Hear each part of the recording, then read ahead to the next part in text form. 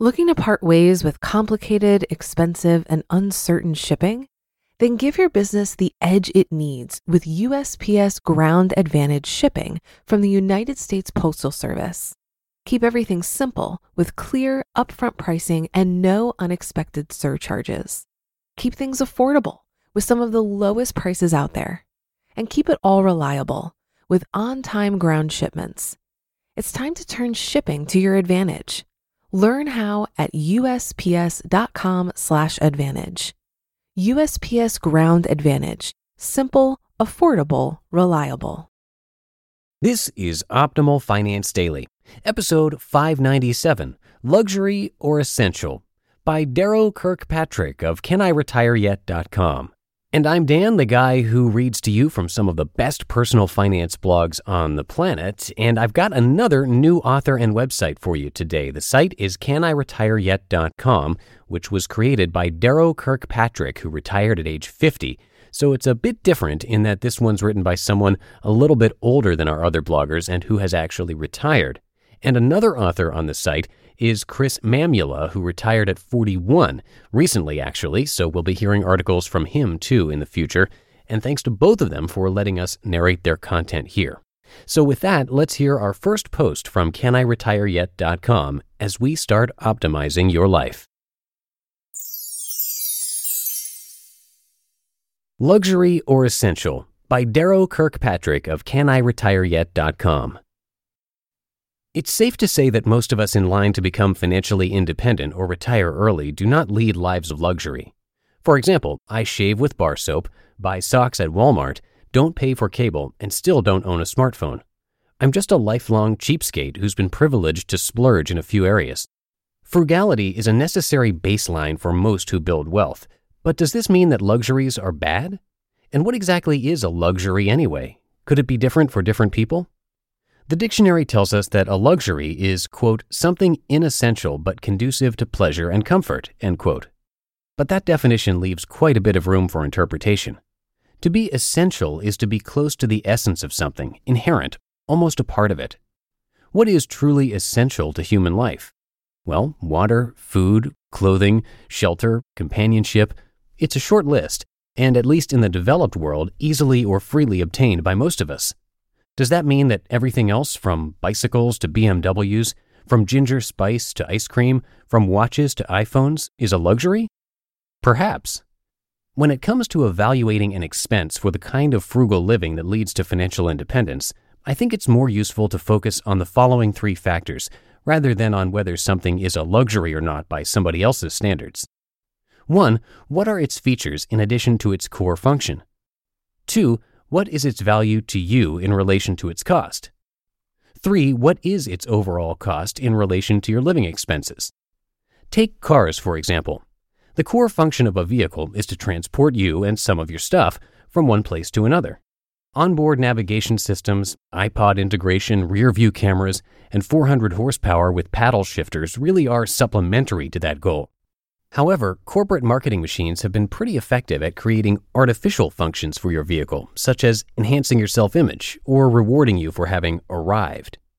When we bought our Prius in 2007, we wound up with a touring model because it was already on the lot in the color we wanted, and the dealer was willing to negotiate aggressively on price. What made it a touring model? Alloy wheels with slightly larger, and harder to find and more expensive, tires, and a slightly larger rear spoiler. Utter foolishness, since discontinued by Toyota. I'm glad we didn't pay more for these luxuries, which turned out to be slight liabilities in this case. But we do love our Prius, primarily because it has been cheap, functional, trouble-free transportation. Take our 2006 camper van. If purchased new, we got ours used of course, it would cost as much as a BMW 7 Series sedan. Is our camper van a luxury vehicle then? Maybe, maybe not. It's a lot slower, noisier, and harder to drive than a BMW sedan. We're somewhat less comfortable in it than we are in our full-sized house or even a hotel room. On the other hand, it's a lot more comfortable than camping in a tent or pop-up trailer. And by letting us cut lodging costs and prepare our own food on the road, it enables a mobile lifestyle and long, inexpensive vacations that have been steadily earning back the initial cost. Luxuries are fun. They make life more pleasurable and comfortable. In a world of infinite resources, time and money, most of us would add all the luxuries we could on top of life's necessities. But alas, we only have so much money and so much time to learn, maintain, and play with our stuff. So for each purchase, we need to decide, is this truly valuable to me? And how do you know that? Ask yourself a few questions. How many hours do I have to work to afford this? How many hours will I use it? Will I still benefit from it a year from now? Is there a better way to spend my money?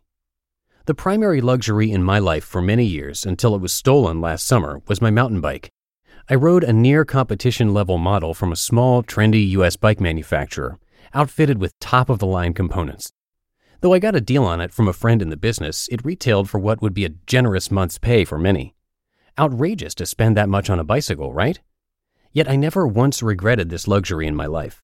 I could easily afford it, in part because we own so few other luxuries, and it gave me riding confidence on countless exciting backcountry adventures with my teenage son. When it was stolen, I was content enough to replace it with a recreational level bike at less than 1/3 the cost because I no longer valued the luxury in that area of my life. That brings us to a final question for evaluating luxuries in your life. Can you afford it? The issue with luxuries isn't that they are inherently evil or inappropriate. The problem is when you develop habits to the point that expensive luxuries become necessities, or you want them in all areas of your life. Take the well-worn latte factor. It's hard to find a personal finance website without either an article or calculator showing you how much you could save toward retirement if you swore off expensive coffee drinks. Well, I have a confession. We like high-end coffee shops and bakeries. Sometimes, usually on vacation, we go to them. But we've never lived near one, so it's never been part of our daily routine. A few times a quarter, when we are traveling away from home, it's a fun splurge. And it's never enough money to be more than a blip on our monthly spending. We could probably even afford a latte a day if we wanted, but then that would start to crowd out other potential luxuries, and coffee just isn't that important to us. So when thinking about the expenses in your life, ask yourself these 3 questions. 1. Is this optional? If so, then it is to some extent a luxury, and you should give it a little more thought before spending. 2. Is this truly important to me? If it's something you value over almost anything else, then you should prioritize that expense, as long as you can answer this 3rd question. 3. Can I afford it? Is it less than a few % of your monthly budget, or does it enable long-term quantifiable savings or quality of life? If so, go for it. Otherwise, don't go there. When you spend money, you choose consumption today over the lifetime of interest income you'd achieve from investing it instead.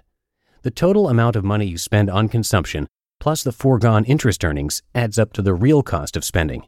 And this number is much higher than you might expect. That's because of compound interest. You just listened to the post titled Luxury or Essential by Darrow Kirkpatrick of CanIRetireYet.com. Looking to part ways with complicated, expensive, and uncertain shipping?